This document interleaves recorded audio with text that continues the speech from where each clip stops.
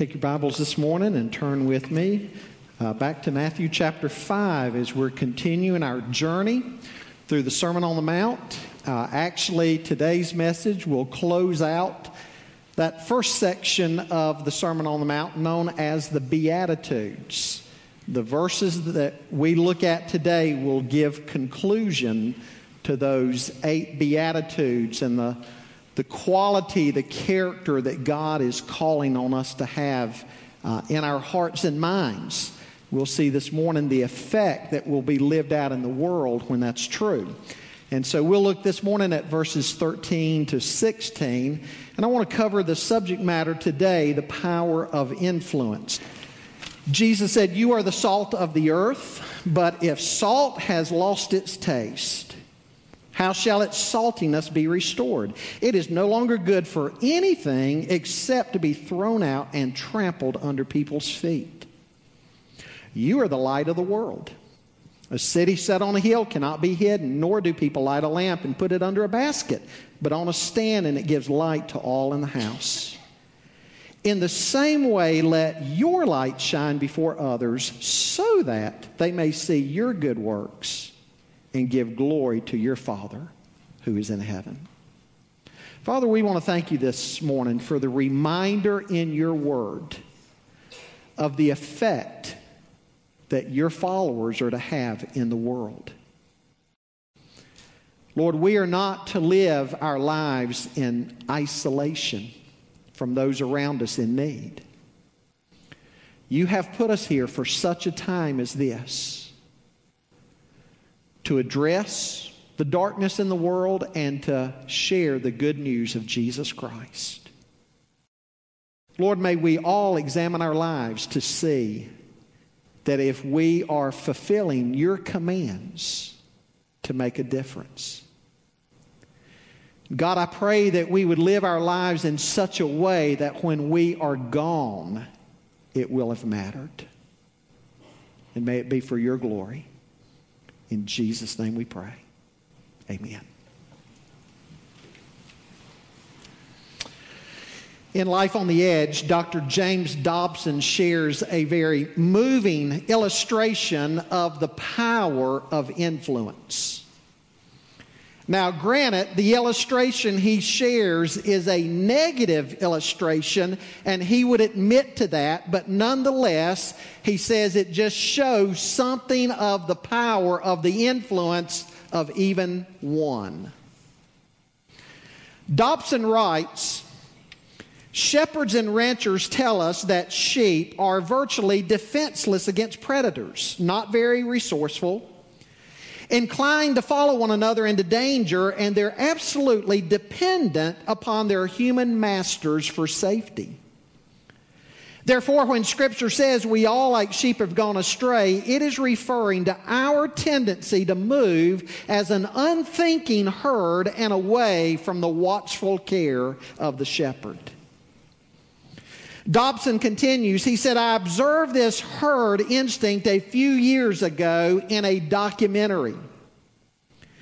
It was filmed in a packing house where sheep were being slaughtered for the meat market. Huddled in pens outside were hundreds and hundreds of nervous animals. It is as though they could sense the danger. Then a gate was opened that led up a ramp and through a door to the right. In order to get the sheep to walk up that ramp, the handlers used what is known as a Judas goat. This is a goat that has been trained to lead the sheep into the slaughterhouse. The goat did his job very effectively and efficiently. He confidently walked to the bottom of the ramp, and he looked back, and then he took a few more steps, and he stopped again. The sheep looked at one another skittishly, and then they began to move toward the ramp. They began to follow the goat to the top, where all of a sudden a door opened to the left that the goat scooted through quickly. The trap door then closed, and all the sheep were forced to keep going through another passageway that led them to their deaths. influence. You see, it can be either positive or it can be negative. Now, folks, there's a powerful tension in the New Testament that you and I need to live with.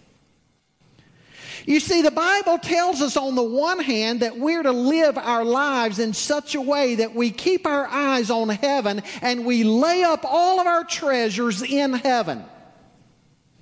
We are to live for the eternal and not simply the temporal. But at the same time, the New Testament emphasizes for you and I that we are to live out our faith and we are to make a difference right here in this world. You know, Christians through the ages have understood that, maybe even a little better than our current generations. In politics, in art, in science, in finance, in education, in medicine, Christians have made huge strides and made a difference. The church has been at the forefront of orphanages, building orphanages around the world to take care of children who don't have parents. Homes to take care of the aging.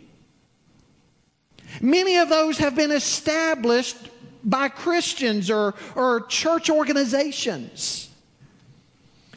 Some aspects of the current social work system can be traced back to Christians who were concerned with the less fortunate.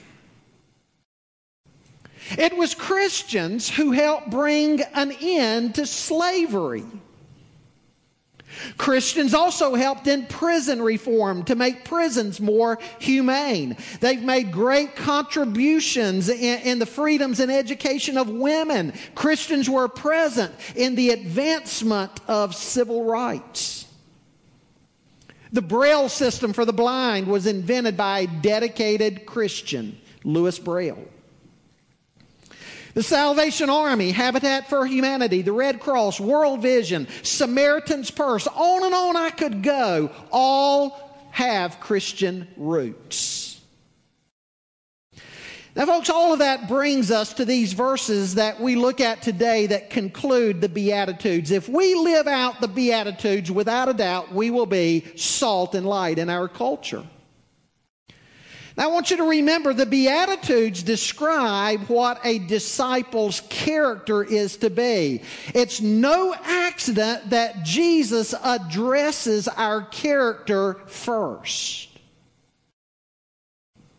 It's like Dr. Henry Blackaby said in Experiencing God, God cannot give a big assignment to a small character. And so God, first of all, builds our character that He can give us those big assignments. That's what the Beatitudes were about. They describe the type of people that we're to be from our heart, from the inside out. And then with those things being in place, verses 13 to 16 describe the effect we will have out in the world. And so I suppose if you were to reduce these verses down to one single word, that one word would have to be the word influence. If we are the poor in spirit, if we are those who are hungering and thirsting after righteousness, if we are peacemakers, if we're willing to be persecuted for righteousness' sake, then we are certainly going to be people of influence in the world. Christ is speaking of the impact that we're to have on our culture. Wherever God plants you, you are to be an influence for Christ in that arena. You are to be an influence for the gospel. I think of what Mordecai told Esther in the Old Testament. He said, Esther, for such a time as this, God has placed you right there where you are. The Bible tells us it's not the world that's to shape the church, it's the church that's to shape the world. In Romans 12, 1 and following, Paul says, I urge you, therefore, brethren, by the mercies of God, to present your bodies a living and holy sacrifice, acceptable to God, which is your spiritual service of worship. And do not be conformed to this world, but be transformed by the renewing of your mind. We're to make sure we're influencing the world and not the world us.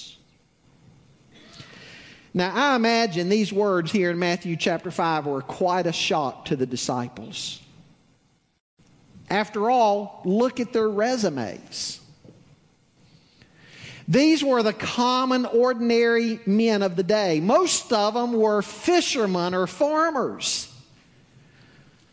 They were certainly not the power brokers of the age.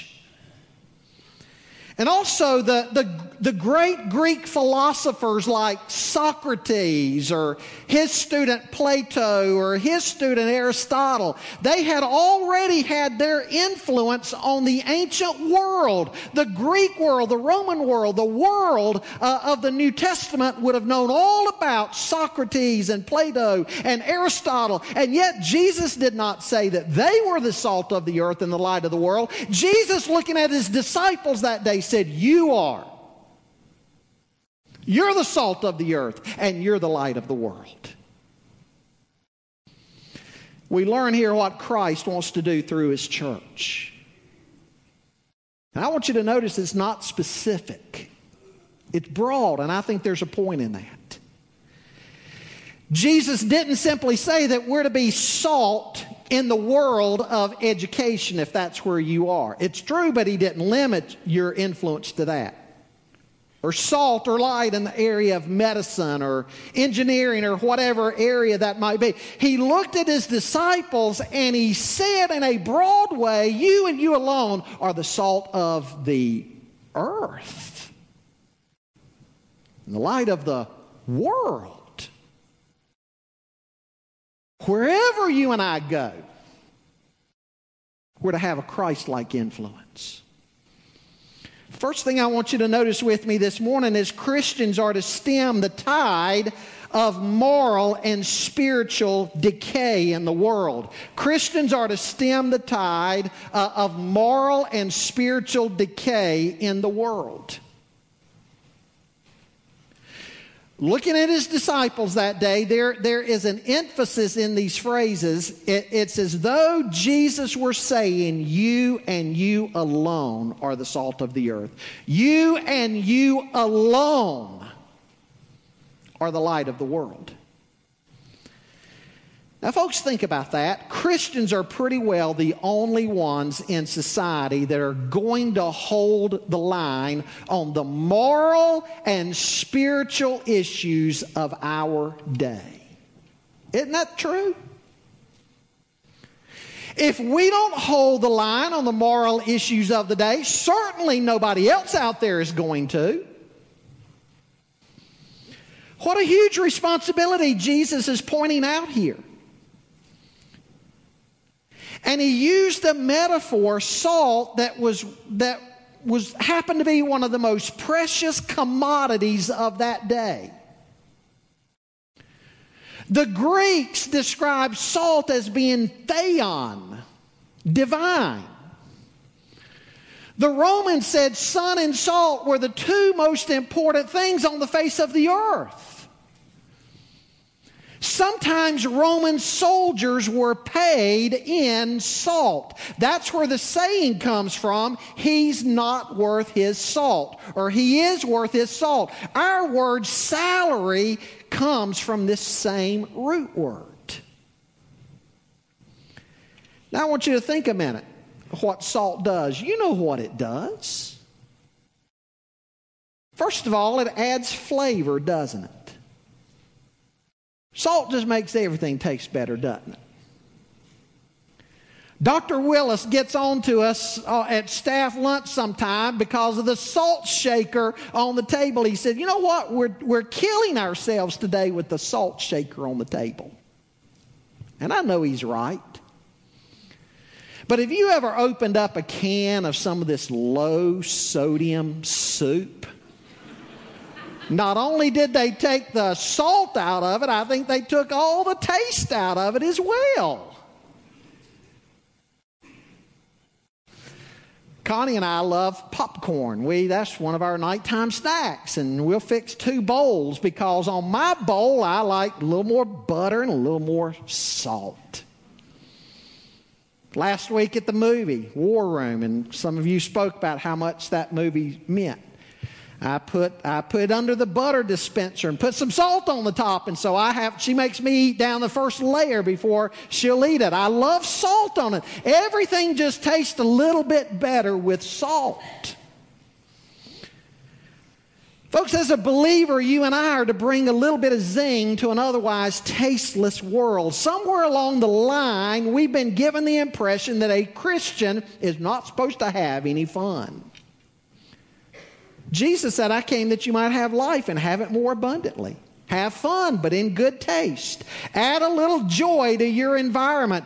Oliver Wendell Holmes reportedly once said that he might have entered the ministry if certain clergymen that he knew hadn't looked and acted so much like undertakers.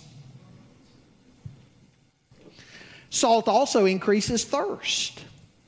The world should look at our walk with the Lord and say, you know what, I want that kind of peace. Do you live your life that way? Has anybody ever been around you and they have said something like this? They've told you, I don't know what it is about your life, but you're different. I like the way you live your life, and I wish I had what you have. That's the effect a Christian's life is supposed to have. Back then also, perhaps a little more than today, salt in small doses was even good for the land, the ground. Now you put too much out there and you'll kill everything. But if your tomato plants are rotting on the bottom, I had an extension agent tell me one time, if you'll dissolve a tablespoonful of Epsom salt in a gallon of water and pour the gallon of water around the base of the tomato plants, they'll quit rotting on the bottom. And mine did. But commentators are almost in unanimous agreement that the primary thing Jesus was talking about here was he was using salt as a metaphor to talk about we're to have a preserving influence on society. You see, back then they didn't have refrigeration system. They had to preserve meats with salt. That great missionary to Africa, David Livingstone, when he died on African soil, they cut his heart out and they buried his heart in Africa, and then they took his body and they put it in a box, and in that box they covered David Livingstone not only with African soil, but also they packed his body in salt. They closed up the box and sent him back to England to be buried. To be buried.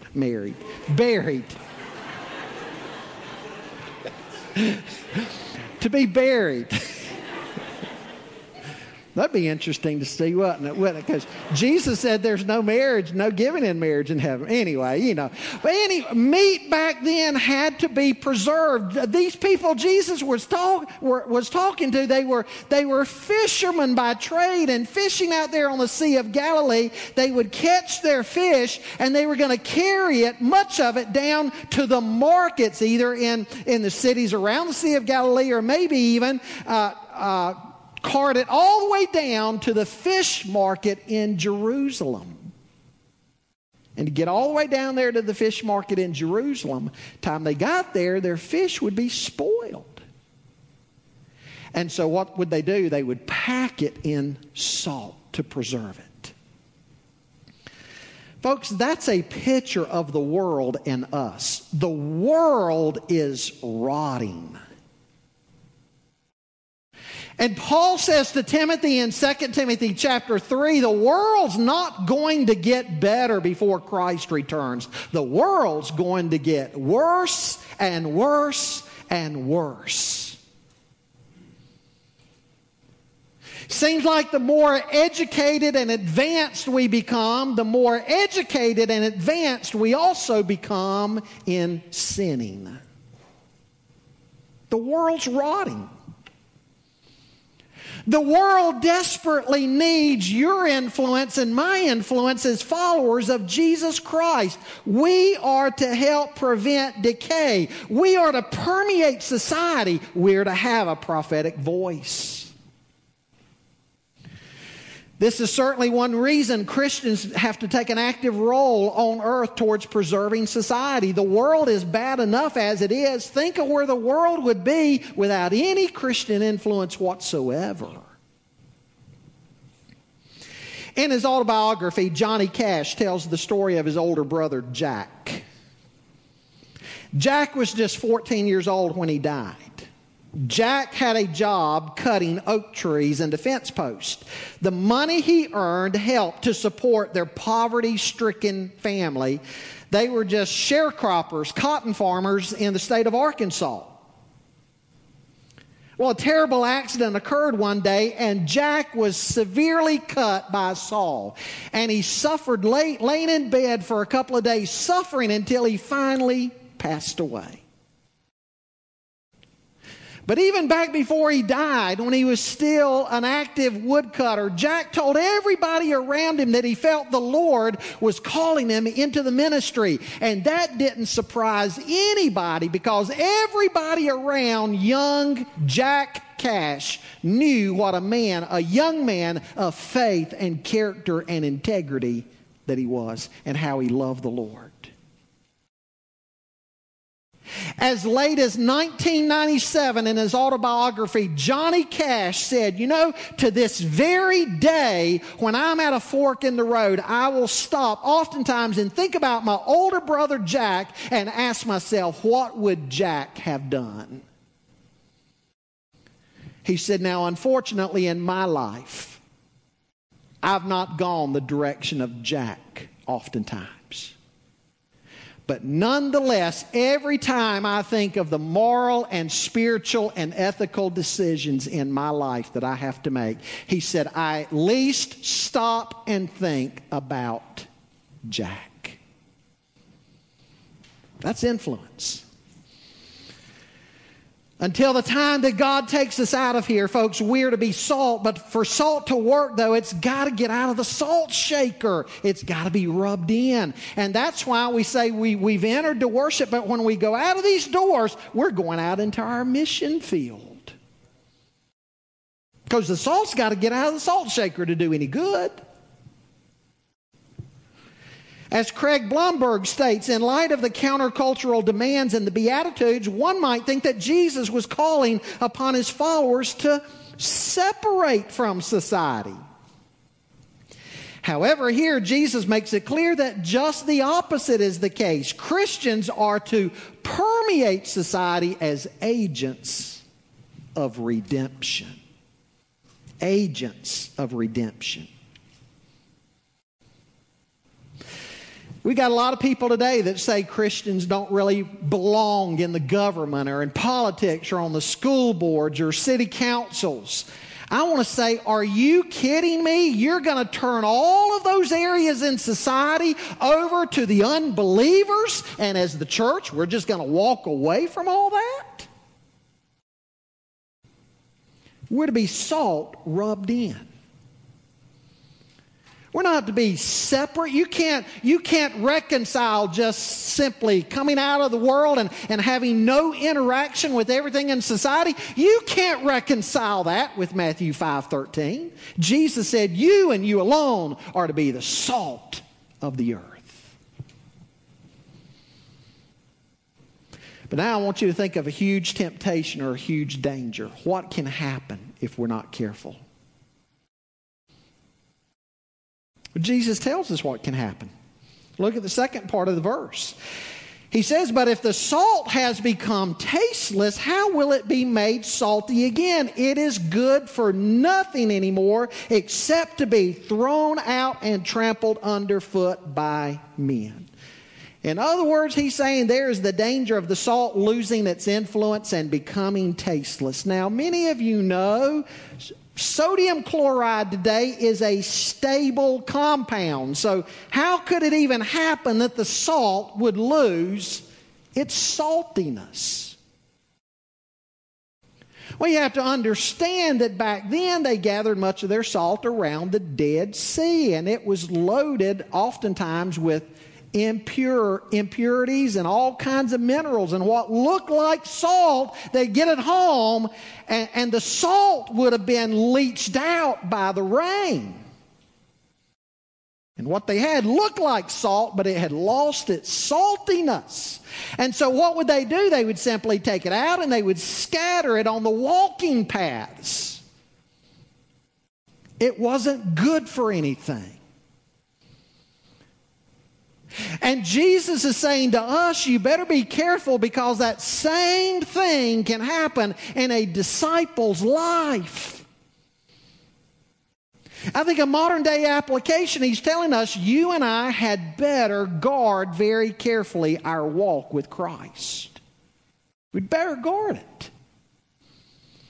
Because you can lose your saltiness. You don't lose your salvation, but you do lose your testimony, your effectiveness. One of the most tragic cases I think of in the Old Testament is Samson. Samson was a man loaded with potential. But Samson evidently couldn't guard his eyes and his mind and his lust.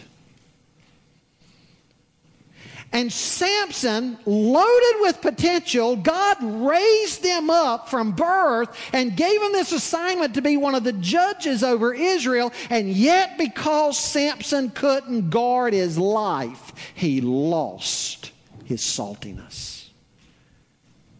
Yes, God allowed him one last thing where he was effective.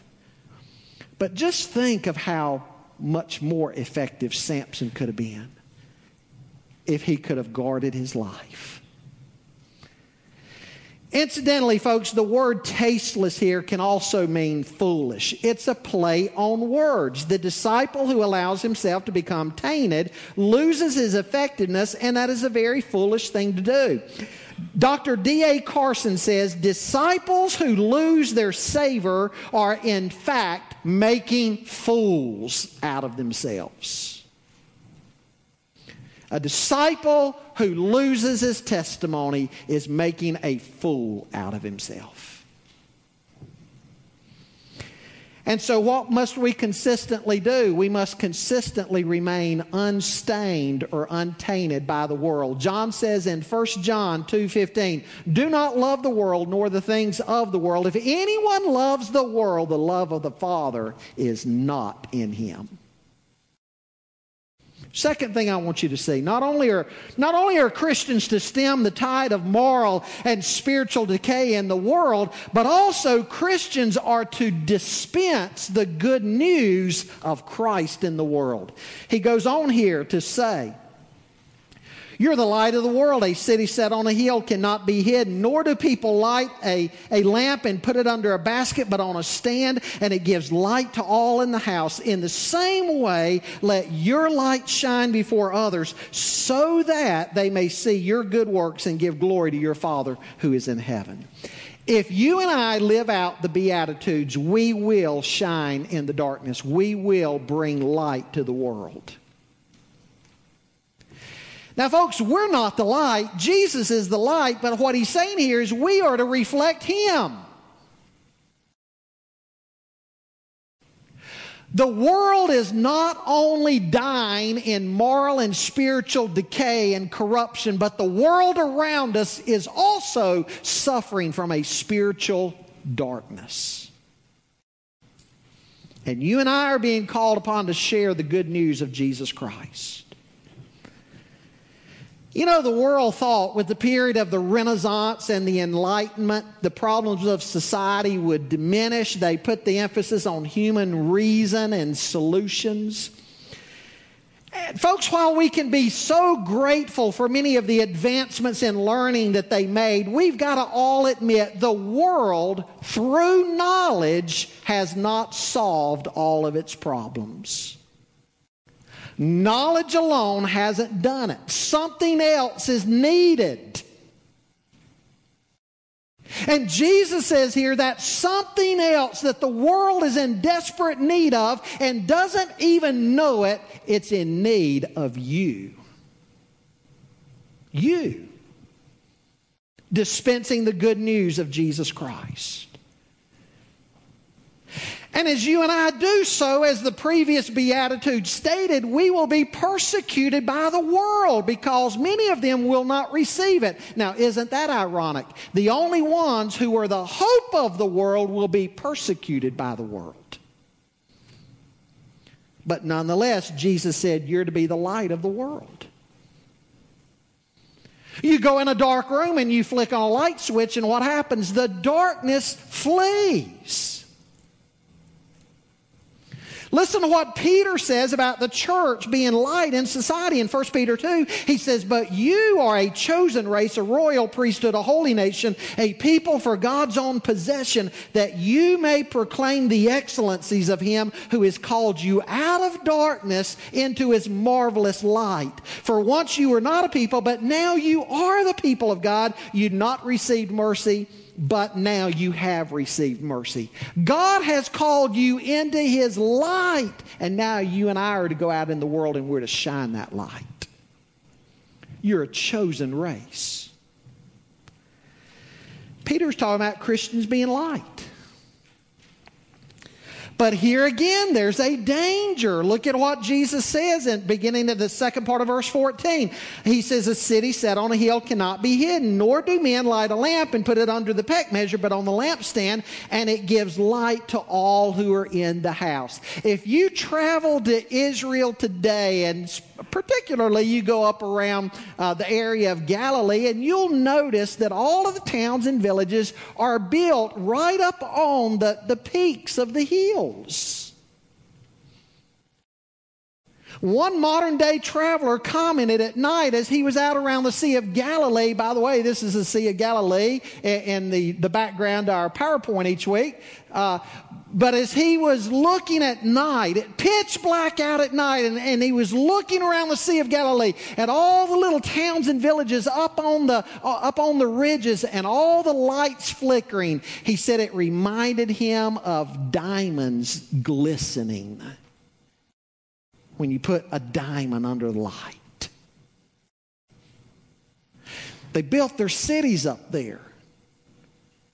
For one thing, for defense purposes, but another thing, they could be visibly seen easily. And at night, here are all these little towns and villages glistening. And here's a little Palestinian home where a woman gets a terracotta oil lamp and she lights the wick in it. Does she go over to a stand and put it there and then take a basket and cover it? Absolutely not. She puts it out on that shelf or on that stand so it lights up that little home.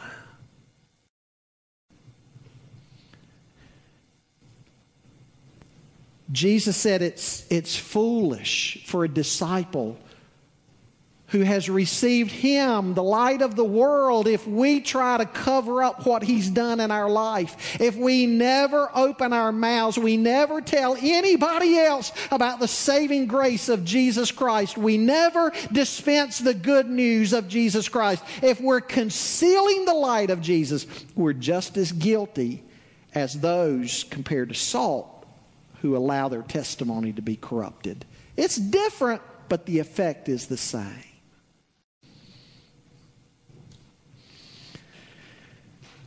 Dietrich Bonhoeffer, in his book, The Cost of Discipleship, has some powerful words for us. He says that the Christian community who conceals its faith in Jesus and never shares its faith has ceased to follow Jesus as Lord.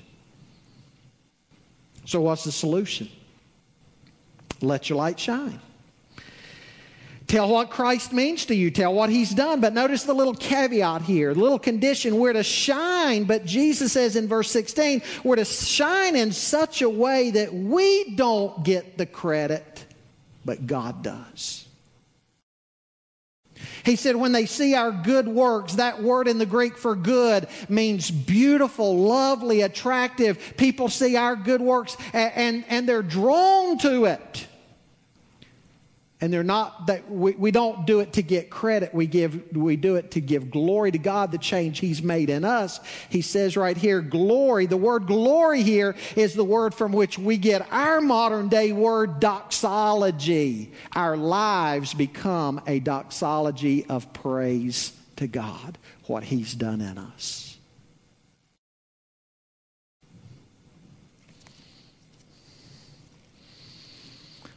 Listen to what Paul says in 2 Corinthians 4. He says, but we have this treasure in jars of clay to show that the surpassing power belongs to God and not to us. We are afflicted in every way but not crushed, perplexed but not driven to despair, persecuted but not forsaken, struck down but not destroyed, always carrying in the body the death of Jesus so that the life of Jesus may also be manifested in our bodies. Living our lives in such a way to be a doxology of praise to God. Showing others the life that comes through the one who is the light of the world. Showing them that the darkness that's in their minds and hearts, the light of the world can do something about that darkness. You are the salt of the earth, and you are the light of the world. I want to ask you to bow your heads in prayer with me a moment, and as you do, I want you to think about all of those people in your circles of influence. Whether it's at home, at work, in the community, all those relationships that you have around you.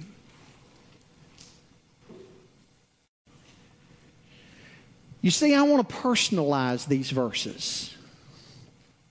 Let's not walk out of here thinking, you know what, everything he said's nice, but the church does need to be salt and light. I want you to think about those relationships that you encounter. Jesus is saying you are to be salt to them and you are to be light to them.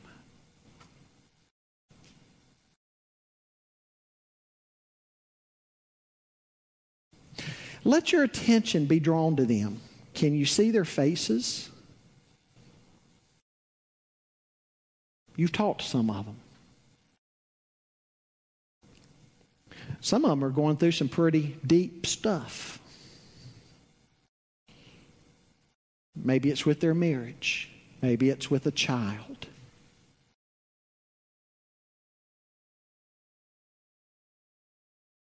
Jesus has put you there in their life for such a time as this. Will you be salt? Will you be light to that person? I want you to remember their face this week.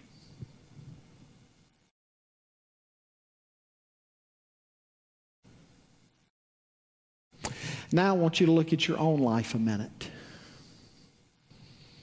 Turn inward to look at your mind, your heart. Is there anything hidden in the deepest recesses of your heart or mind that would ruin your testimony? That would keep you from being salt and light? Let God deal with it.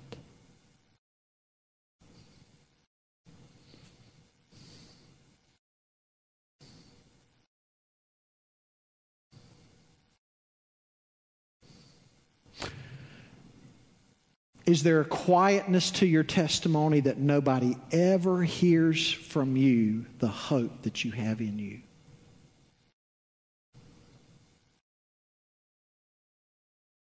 Jesus said, if you're ashamed of me in this generation, I'll be ashamed of you before my Father who is in heaven. Say, God, give me a boldness, give me a courage that is not naturally a part of my makeup and composure.